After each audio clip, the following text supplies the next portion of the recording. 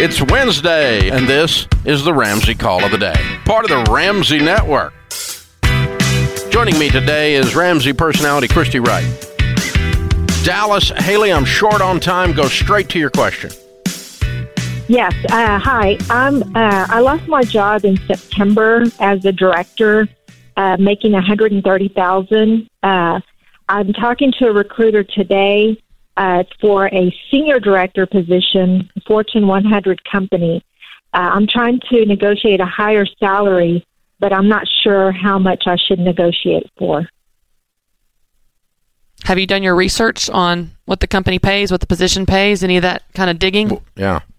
I've looked online, and I'm not really sure what to trust as far as the numbers go, but I indicated I wanted $148,000. Okay, so you've already put a number out there. I did. She gave me an offer today for $125,000, which was really low, and I told her it was that I really wasn't that I was interested in a higher salary than that. Mm-hmm. I just don't know, since I lost my job and I haven't really gotten a lot of callbacks. I just didn't want to settle for something low, but I don't know really what's the right salary. Well, if you're worth $150 in the market, I would wait, unless you're having trouble paying the bills. Have you got some backlog? Have you got some money?